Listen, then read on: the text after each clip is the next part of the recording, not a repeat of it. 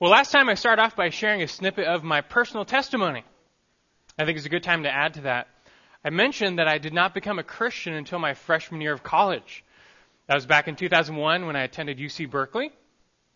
I often get a reaction of shock and astonishment whenever I tell people that, because they usually associate that being the place where the faith of our young people goes to die. But the Lord works in mysterious ways. The location of my salvation is surprising to people, as is the timing. Again, freshman year of college, isn't that when most young people lose their faith? They grew up in a Christian home. The faith was never really their own. They go off to college, the temptation comes, and they just turn from the Lord. But you see, I wasn't even raised in a Christian home. That too surprises people. Some think you're just born into your religion, but I sure wasn't. The only real religious influence I had growing up was at school. My parents did send me to a Lutheran elementary school just because it was a good school. And I learned a few of the Bible stories and whatnot, but by no means was I a believer. And that became very clear by the time I went to public junior high and high school. Throughout junior high and high school, I was always a good student, but very corrupt and depraved in my actions and attitude and speech. A Christian friend of mine later told me that he thought I was the last person who would ever become a Christian. I actually studied world religions a lot in high school, but nonetheless, I was pretty much an atheist. Although that's not technically true, I was my own God, I just didn't know it at the time. I was merely living for myself and the passing pleasures of the world. When come college, that really kicked into high gear. I joined a fraternity, went down the whole drinking and partying route. I was getting my fill of what the world had to offer. But pretty quickly, the taste of the world became sour and bitter in my mouth. I wondered, is this what life was about? I was away from home on my own for the first time ever, and all those, meaning of life questions started to run through my mind, like, who are we? How did we get here? Is there a purpose to it all? I looked at the majority of people around me in this rat race, pursuing self and pleasure. To what end? To no end. And in the end, it's just lasting dissatisfaction and emptiness. I became convinced there had to be something more, and I find myself just breaking down and crying out to God. God's existence became evident to me. I wasn't a believer per se, but I remember distinctly taking walks at night in the hills of Berkeley, not a safe thing to do, but talking to God, asking God to reveal himself to me if he was real. It's like Romans 1 says, although I didn't know at the time, that God, he's made himself evident within us, but we suppress that truth in unrighteousness, and because we want a life of sin and pleasure per se.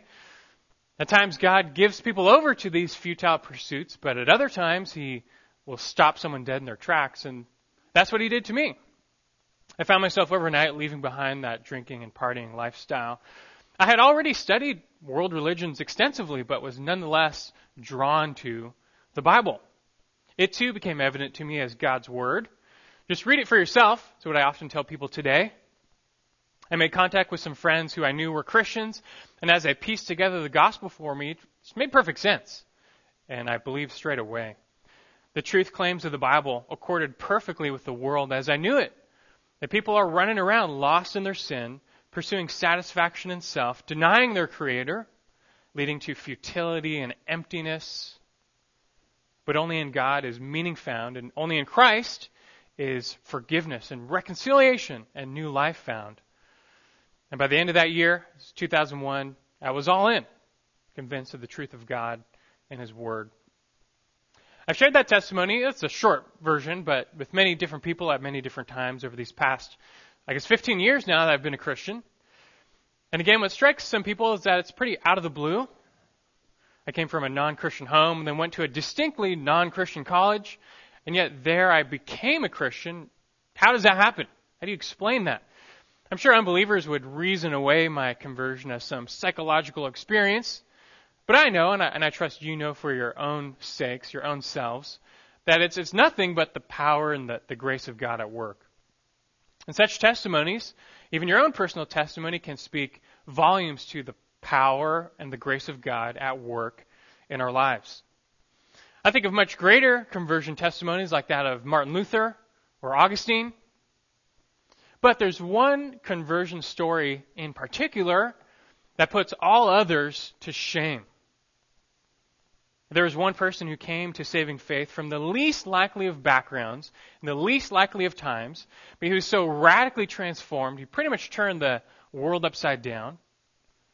And his conversion was so sudden and radical, it's impossible to explain away. I'm talking, of course, about the Apostle Paul.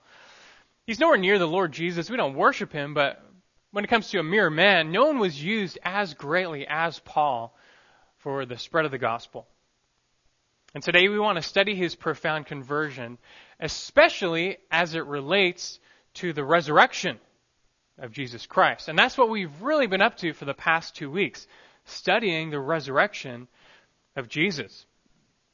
Just a few weeks ago, we came to the end of Mark's gospel, going through it verse by verse. Mark concludes his gospel with a very, very brief account of the resurrection. But before we move on to what's next, I wanted to spend a little extra time, a little bonus time, studying the resurrection. It's, after all, it's one of the most important truths of the Christian faith, so why speed through it? So after studying the account of the resurrection in Mark, we've spent a couple weeks studying the reality of the resurrection. For the past 2 weeks, we've been looking into the reality of the resurrection of Jesus in Scripture, seeing just how amazingly clear and consistent and authentic the account is. And despite being supernatural, it goes with all reason and evidence, not against it. The Bible claims that Jesus was crucified on a Friday and then rose on Sunday. Some women, the disciples, they showed up at his tomb and found it empty. Then later he appeared to them, physically risen from the dead, transforming them. Even more opponents and enemies like Saul of Tarsus saw the risen Lord, and they too were transformed. And together these apostles gave over their entire lives to preach this risen Christ. Thousands came to believe, and the early church began. That's the basic narrative of the New Testament, right? Now here's the thing. Unbelieving scholars and skeptics, they're forced to admit the latter part of that story is true. It's undisputed by reputable scholars that in the first century AD, people called Christians, they started popping up all over the place, believing in Jesus, believing he rose from the dead. That's just a plain fact of history. And after a couple hundred years, Christianity became the official religion of the Roman Empire. So they came from somewhere. They accept all that, the last part that they started back then, but those in the world, they refuse to accept the first part of the Bible story, the explanation for the church, namely that Jesus truly rose from the dead. They can't accept that because that would mean Jesus is Lord, and they don't want that. But then you see they're left with a problem.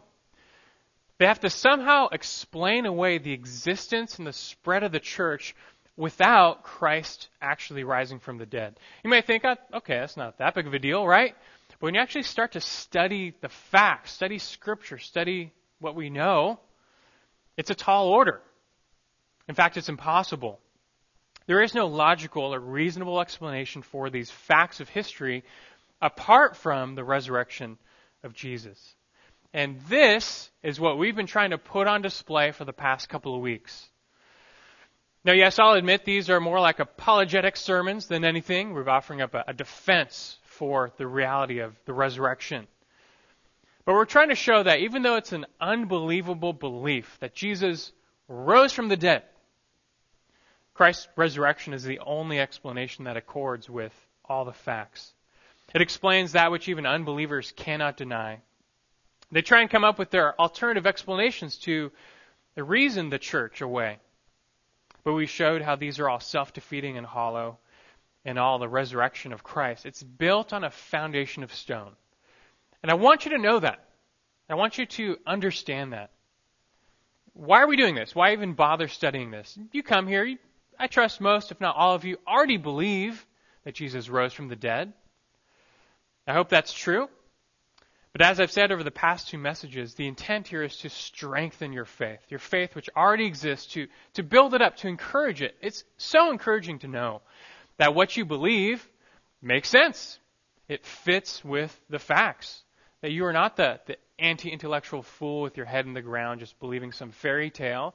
That this actually makes sense and fits the facts.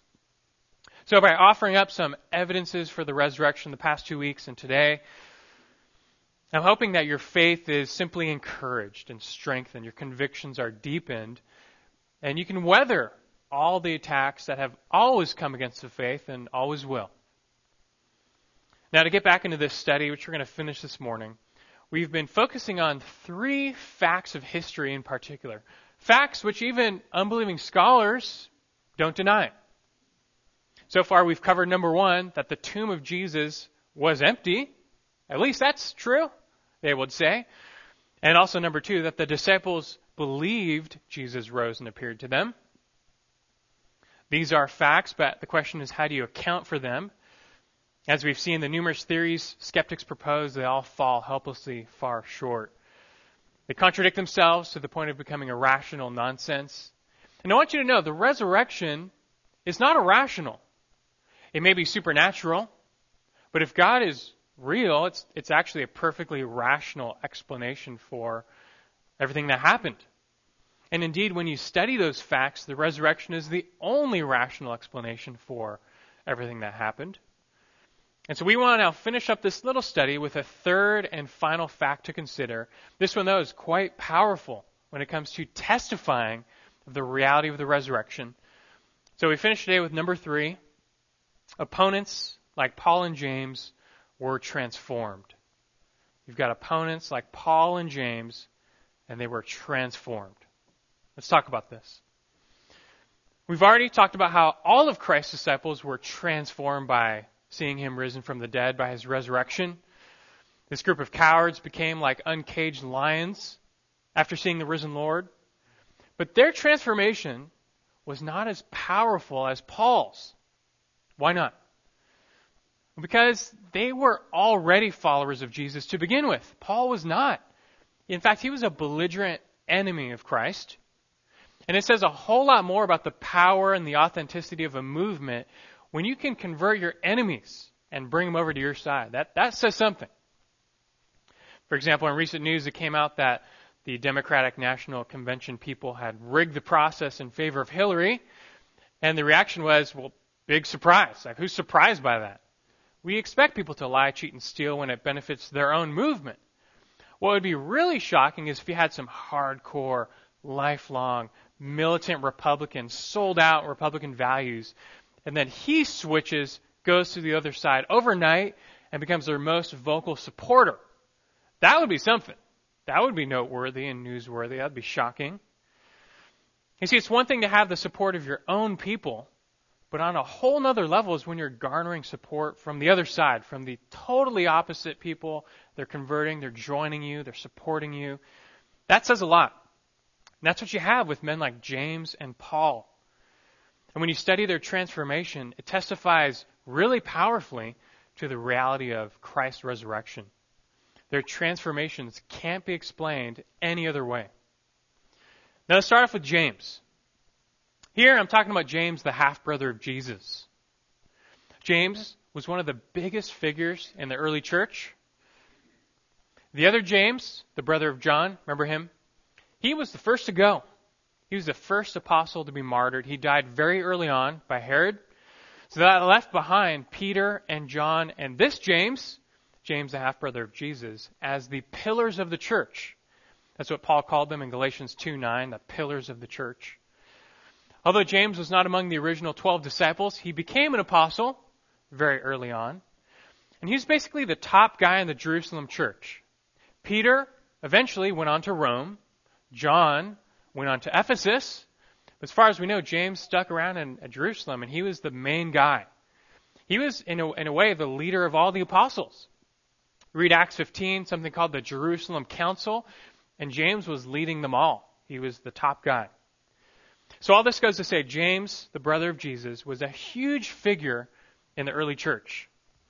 He's up there with Peter and John in importance, and like them, he penned a book of the Bible, the Epistle of James. But what sets James apart from men like Peter and John is not only did James not follow Jesus around while he was alive, but James did not even believe in Jesus while he was alive. That's right. It's shocking when you think about it, but James and all of the brothers of Jesus did not believe in him while he was alive. We gather this, for instance, from John chapter 7, verse 5, which says of Jesus, not even his brothers were believing in him. We also saw some of this back in Mark 3, if you might remember, where we saw his brothers, and they basically thought Jesus was out of his mind. It's really surprising when you think about it. It's one of those embarrassing details in the Gospels that nonetheless rings with authenticity. Because you'd never make that up. Why would you ever make up the fact that the very brother of Jesus, who becomes the leader of the church, didn't even believe in him at first? That's crazy, but it's true, and it rings of authenticity. Surely James knew that Jesus was different. I mean, he was sinless. Growing up, imagine your sibling is sinless. You'd probably hate them. But it appears that Christ's brothers simply believed he was a religious fanatic, one of those religious nuts.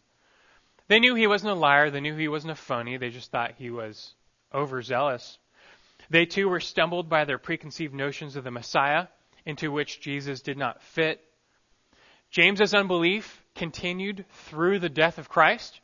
We gather this because while on the cross, Jesus entrusted the care of Mary, his mother, into the hands of the Apostle John. If James were a believer at this time, he surely would have given Mary, their mom, into the care of James.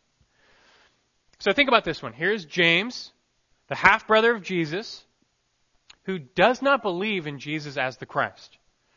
This unbelief is probably deepened when Jesus was crucified. But then, just a short time later, after Jesus dies, very short time later, we see James again, and now he's a total believer. He's all in. He fully believes. He believes that Jesus is the Christ and the Son of God. Furthermore, more than just believing, James has fully joined the other disciples and giving over his total life to preaching Jesus as risen from the dead. In his mind, James no longer views Jesus as simply his older brother, but now he is the glorious Lord Jesus Christ. That's how James describes Jesus in James chapter 2, verse 1. The glorious Lord Jesus Christ. This transformation took place just within weeks of Christ's death. We find this, Acts chapter 1, verse 14, not long after the ascension. It says, "These all with one mind were continually devoting themselves to prayer, along with the women, and Mary, the mother of Jesus, and with his brothers." They were all there. So here's the deal. In a very short time, you have the radical transformation of James, such that before he did not at all believe in his brother as the Christ. But after he totally believed, and he gave up his entire life to the spread of the good news of his brother, even unto death. Even unto death. And talk about a conversion story. The next question is, well, how do you explain that? James is a fact of history. He existed. He was there in that early church. There actually aren't any real theories out there to try and explain away his conversion. For as far as I can tell, it's mostly ignored. But what happened to James? Remember, he didn't believe, so he had no reason to join some conspiracy to steal the body of Jesus or fabricate this lie. They try and accuse the disciples of that, but James doesn't fit that mold. Why would you give up your life for your dead brother who you know is a phony and a fraud? Also keep in mind, like the rest of the disciples, James had nothing to gain. In this life, there was nothing for them. No money, no fame, there's nothing. In fact, believing in Jesus at that time was a very dangerous proposition. He would have been a whole lot safer and more prosperous if he just stayed a Jew, stayed in his unbelief. But Scripture, though, tells us what happened. And we know. But it's a powerful testimony. What could change someone like this from such unbelief to belief in a profound way? Scripture explains the source of James's conversion in a way that fits with everything else we've studied for the past 2 weeks. You remember 1 Corinthians 15 where Paul is rattling off the post-resurrection appearances of Jesus. He says in verse 5 that Jesus then appeared to Cephas, then to the 12. After that, he appeared to more than 500 brethren at one time, most of whom remain until now, but some have fallen asleep. Then he appeared to James. Then he appeared to James. We don't know the exact details of that resurrection appearance. That's all that's said. But it most likely took place in Galilee, possibly even in Nazareth.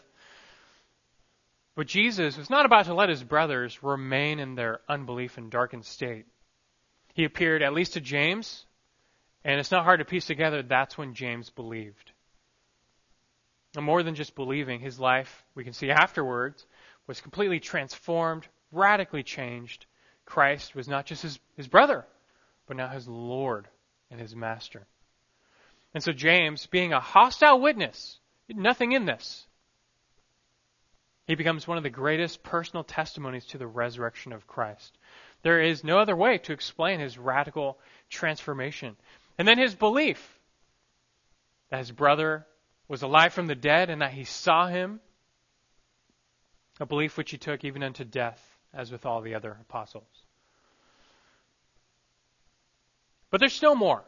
So file James away in the back of your mind. I mean, that already is huge. That's a huge testimony if all we had was that of James. It speaks volumes to the reality of Christ's resurrection. How do you account for that? There's no options.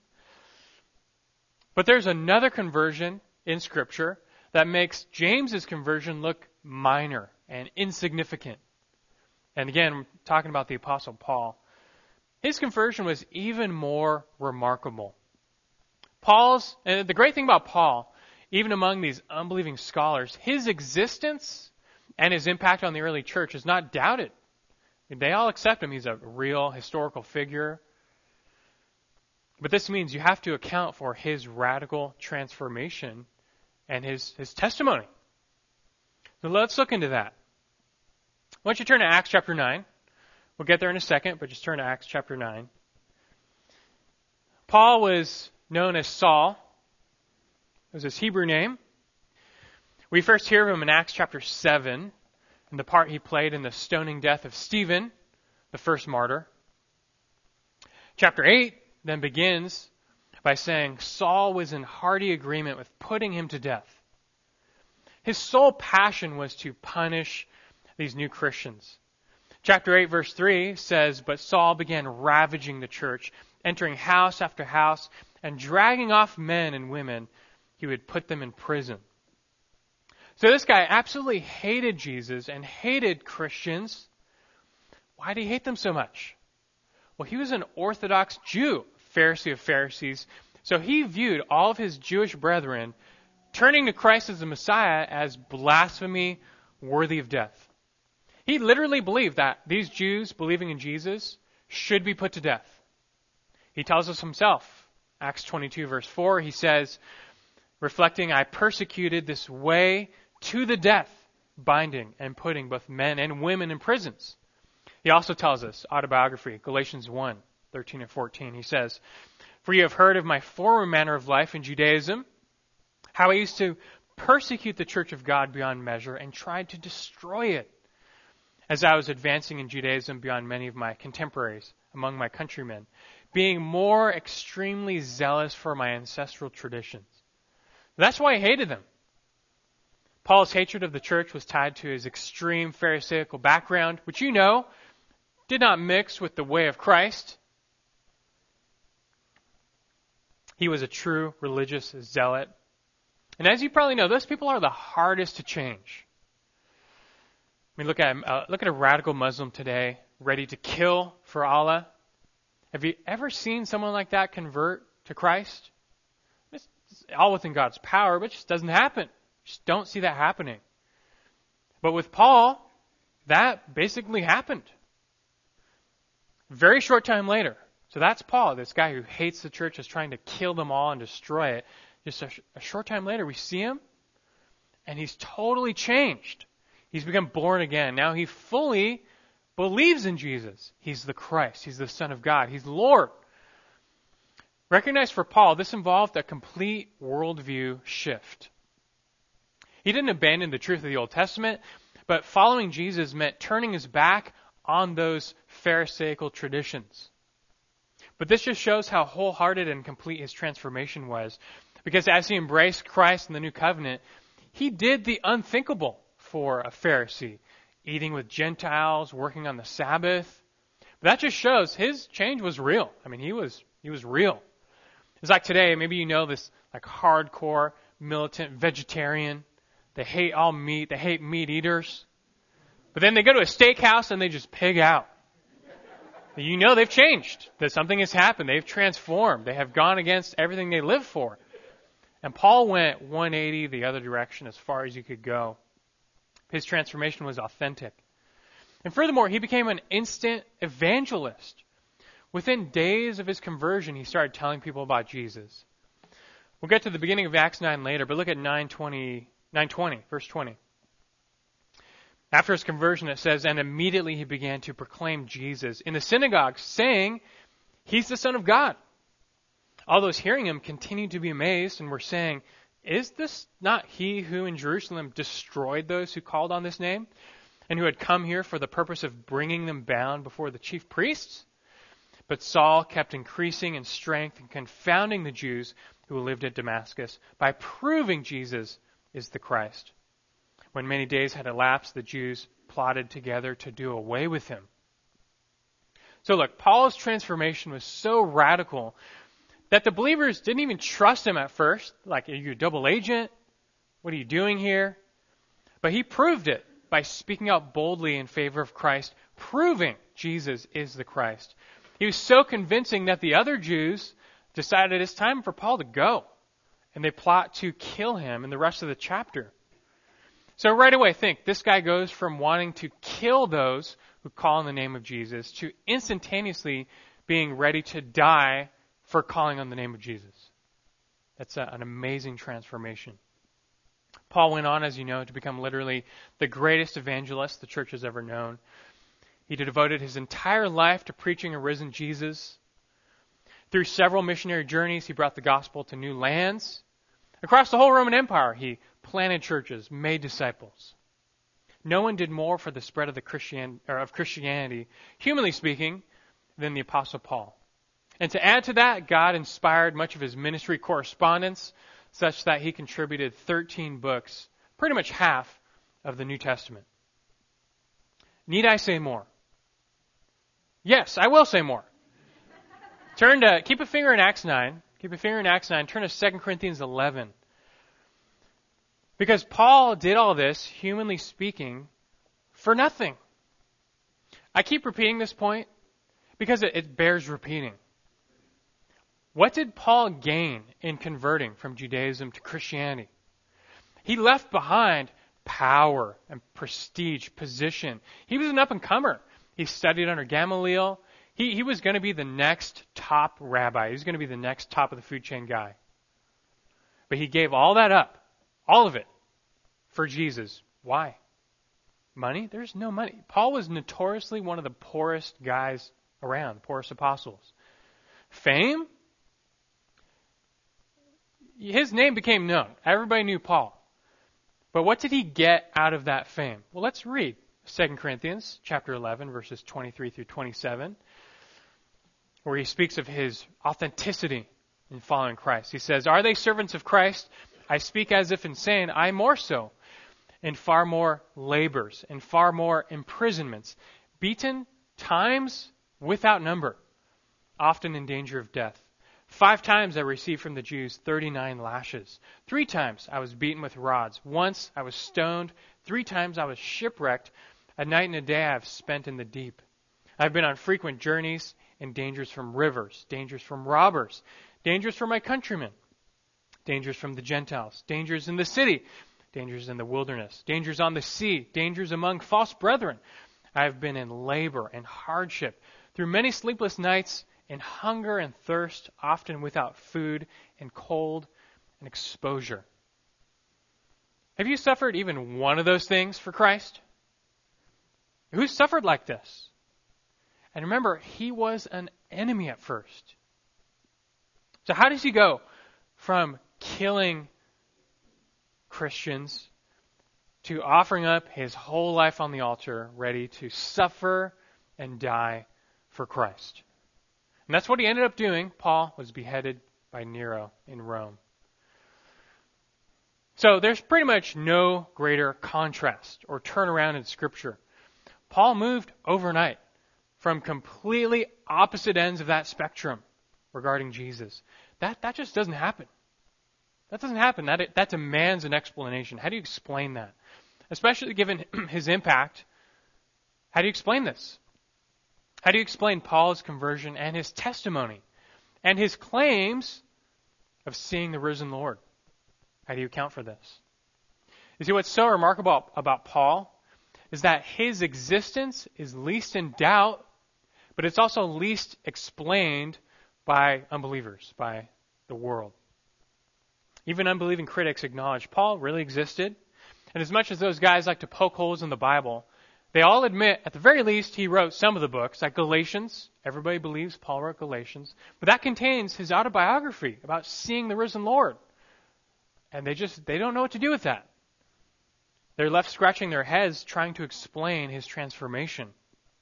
As it stands, there are zero feasible explanations for what happened to Paul. He's truly an enigma to them because, again, he hated Jesus and was no follower, had nothing to gain. He had zero reason to make this up, partake in the lie of the disciples. Why would he do that? Nor was he grieving over the death of Jesus, prone to some emotional hallucination. Critics do their very best to try and explain away the empty tomb and the transformation of the disciples, but they've got nothing, really, when it comes to James and Paul. Now, there are a few theories, but even these unbelieving skeptics write off themselves. For example, some have suggested maybe Paul had sunstroke or a seizure, caused him to see that light.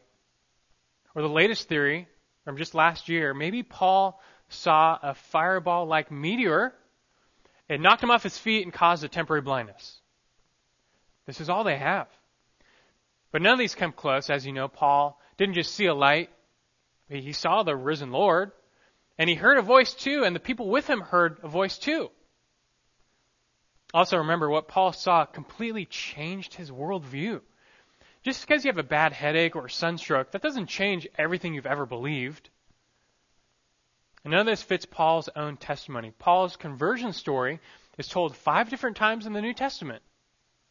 Every time it's vivid, it's clear, it's consistent. He gives the same reason for his change every time. And it's the only reason that can account for his transformation. Namely that he too saw the risen Lord. Back in 1 Corinthians 15, he says, and then he appeared to James, and then to all the apostles, and last of all, as to one untimely born, he appeared to me also, Paul writes. Hey, flip back to Acts chapter 9. Scripture, again, gives us the plain yet profound reason that explains Paul's conversion. It is the reality of the resurrection of Jesus. He rose, he appeared to the apostles, later he appeared to Paul, and that encounter changed him forever. That encounter is found in Acts 9. We're going to read it all together. It's a big chunk, so just follow with me. Let's just read it. Let's see what happened. Acts 9. And we're going to do 1 through 20. Let's see what happened. Acts 9, verse 1. It says, now Saul, still breathing threats and murder against the disciples of the Lord, went to the high priest and asked for letters from him to the synagogues at Damascus, so that if he found any belonging to the way, both men and women, he might bring them bound to Jerusalem. As he was traveling, it happened that he was approaching Damascus, and suddenly a light from heaven flashed around him.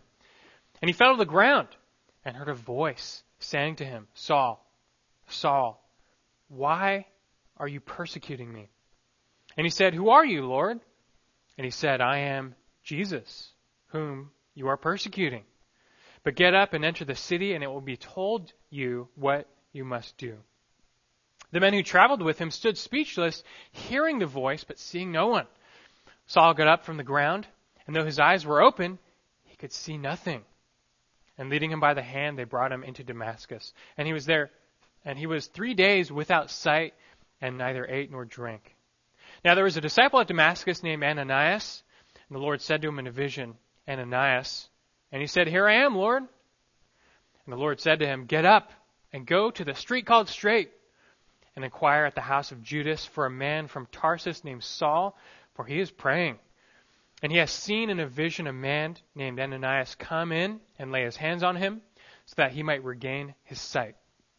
But Ananias answered, Lord, I've heard from many about this man, how much harm he did to your saints at Jerusalem. And here he has authority from the chief priest to bind all who call on your name.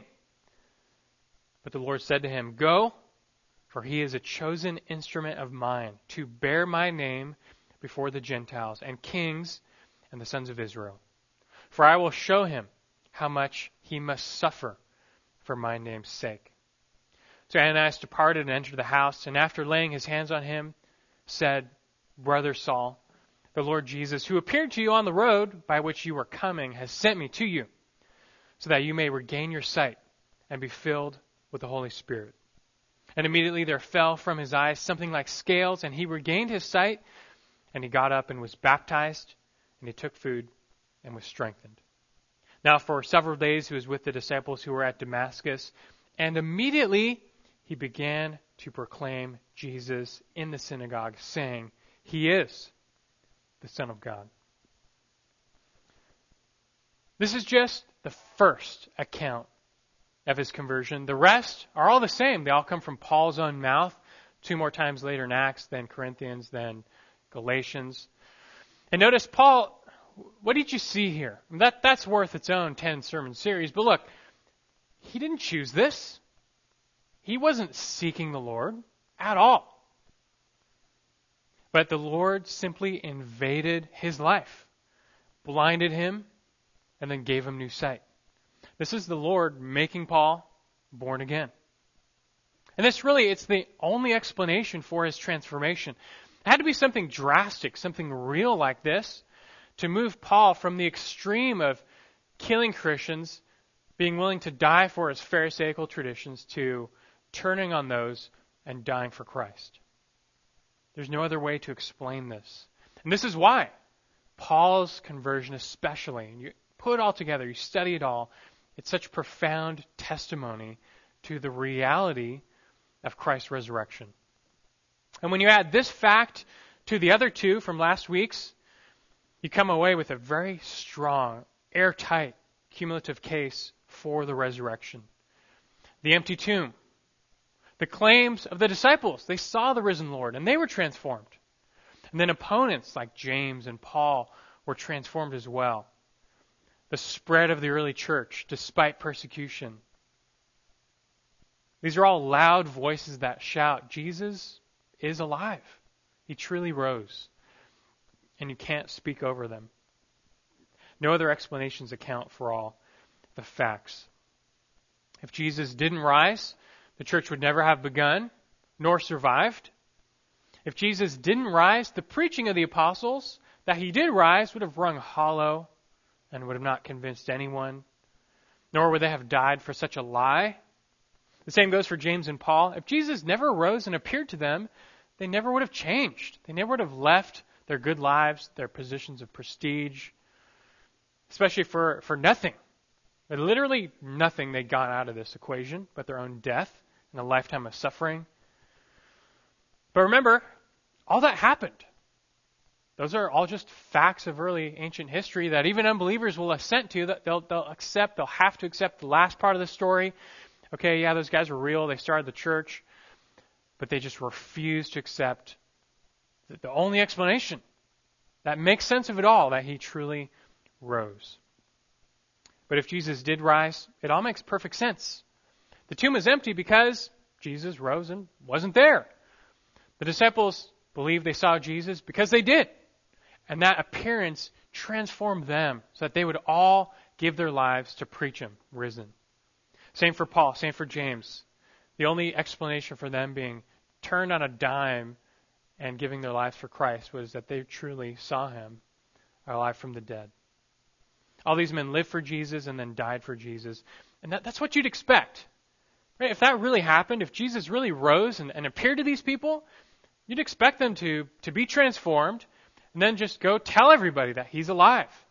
That's what you'd expect, and it's exactly what happened. The church, therefore, was born, and that's why we're here today. Like I said last week, we, the church today, being the spiritual ancestors of the disciples and the apostles, we're that continued living proof. How did we get here? Only because Jesus rose and appeared to them. Well, I hope this study has made your faith a little bit stronger. When you study Scripture and the facts of history, the evidence, it all lines up like you'd expect, confirming what we already believe. And yes, we already believe by faith that Jesus rose. We believe that. Like Jesus said, blessed are those who have not seen and yet have believed.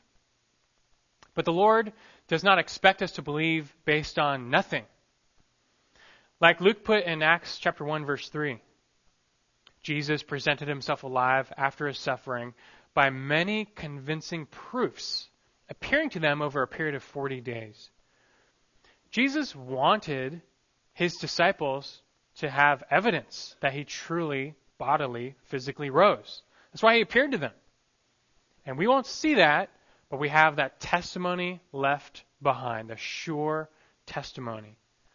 And we have found that his word is sure, true, reliable, trustworthy. The account is authentic. And it goes with all the reasoned evidence that we have. So our foundation for belief, which is God's word, it's not built on sand, but on stone. And despite all the attacks launched otherwise, I want you to rest assured in your faith, knowing what you believe and knowing that what you believe makes sense. It is sound. It is sure. It is trustworthy. It can be accounted for. Well, as a closing final thought, maybe in all this you've wondered, well, look, if the case for the reality for the resurrection is so strong, if there's so much evidence, if it makes so much sense, how come more people don't believe? That's a good question. But here you must realize that people's unbelief has nothing to do with evidence. Both in Christ's day and today, the problem is not with these convincing proofs of Scripture or insufficient evidence. There's just one problem. That's man's hardened heart, given over in sin and rebellion against God, that refuses to believe even in the face of evidence. That's the problem. Just think back to the miracles of Jesus when he was alive. His opponents, they saw them with their own eyes. They saw him heal the leper, heal the crippled person. They saw it. What more proof do you want of his lordship? But did they believe? No. They refused to believe. Why? They were hardened in unbelief. Take his greatest miracle ever while alive, which was, do you remember? Raising Lazarus from the dead. John 11:46 says, many Jews witnessed that event. Some were unbelieving. They ran back. They told the Pharisees what had happened. How did they respond? John 11:47 says, therefore the chief priests and the Pharisees convened a council and were saying, what are we doing? For this man is performing many signs. They didn't even bother doubting the miracle because it was pretty obvious. Everybody knew Lazarus was dead for 4 days and now he's walking around. They knew. But instead of bowing the knee, they just resolved to kill Jesus. Because here's the issue. You can't be Lord of your own life if Christ is Lord. And that bugs people because we all want to be Lord of our own life. And so verse 53 says, from that day on, they planned together to kill him. John 12 tells us they also planned to kill Lazarus. Did you know that? Because it says many were coming to believe in Jesus on account of him. Lazarus was living evidence. Was he not? He was a living piece of evidence. Like, look, it's real. Like, I was dead for 4 days. The evidence is there, plain to see. There's proof. Just go talk to Lazarus. But many people still didn't believe. Was it a lack of evidence? No, it was simply being hardened in sin. And they literally wanted to attack the evidence of Christ's resurrection power by killing Lazarus. It's no different today. Nothing has changed. Don't forget what Jesus himself said in the parable of the rich man and Lazarus. It's a different Lazarus. But in this parable, This guy, this rich man, he's in hell. And he so desperately wants Father Abraham to go and speak to his brothers to convince them to believe. And he says, look, send someone alive from the dead. That'll convince them. Then they'll believe and they won't wind up in hell like me. But remember what Abraham says back in this parable that Jesus tells, Luke 16:31. But he said to him, if they do not listen to Moses and the prophets, they will not be persuaded even if someone rises from the dead. There it is. That's all you need. It's plain and clear. And as we've seen, God's word, trustworthy, reliable, authentic. The problem isn't with the word or the evidence or the testimony, but with sin that captivates people's hearts. And being so enslaved in their sin, they will believe anything to keep from believing the one truth that will make them bow the knee to Christ as Lord and give up what they hold dear. Now, thankfully, there's some good news. That kind of sounds depressing, but there's good news and there's hope. And the good news is that God still loves to invade people's lives and turn them around, like Paul. He still does that. He still opens blind eyes to allow people to believe. How does God do this? Well, Paul was an exception. Don't expect a Damascus Road experience per se. But what is God's now standard method for opening eyes and bringing people to salvation? It is through the preaching of the gospel. That's it. By whom? By you and me. So what do you need to do? Just preach the word. These sermons are for you to build up your faith. But you just preach the gospel. The gospel which you have received, that Jesus died for our sins according to the scriptures, was buried, and raised on the third day, and appeared to many. Share that message. God says there's power in that message, Romans 1:16. The gospel is the power of God for salvation. God has chosen to use that message preached to turn people around. That's how he opens blind eyes and he raises the spiritually dead to new life. So when people around you, when you share, they don't believe or they ridicule the faith, don't be discouraged. We were once no different. But be strong in the faith yourself, encouraged by studies like these, knowing you stand on a foundation of stone. And then simply resolve to preach more, to share more. Just let that gospel fly. That's all you got to do. And God will work. There's only one hope for a lost and dying world. It's the hope of a risen Christ. For him and his new life can still speak life to any of the dead. That's our hope. That's our prayer. So just preach the word. Let's pray.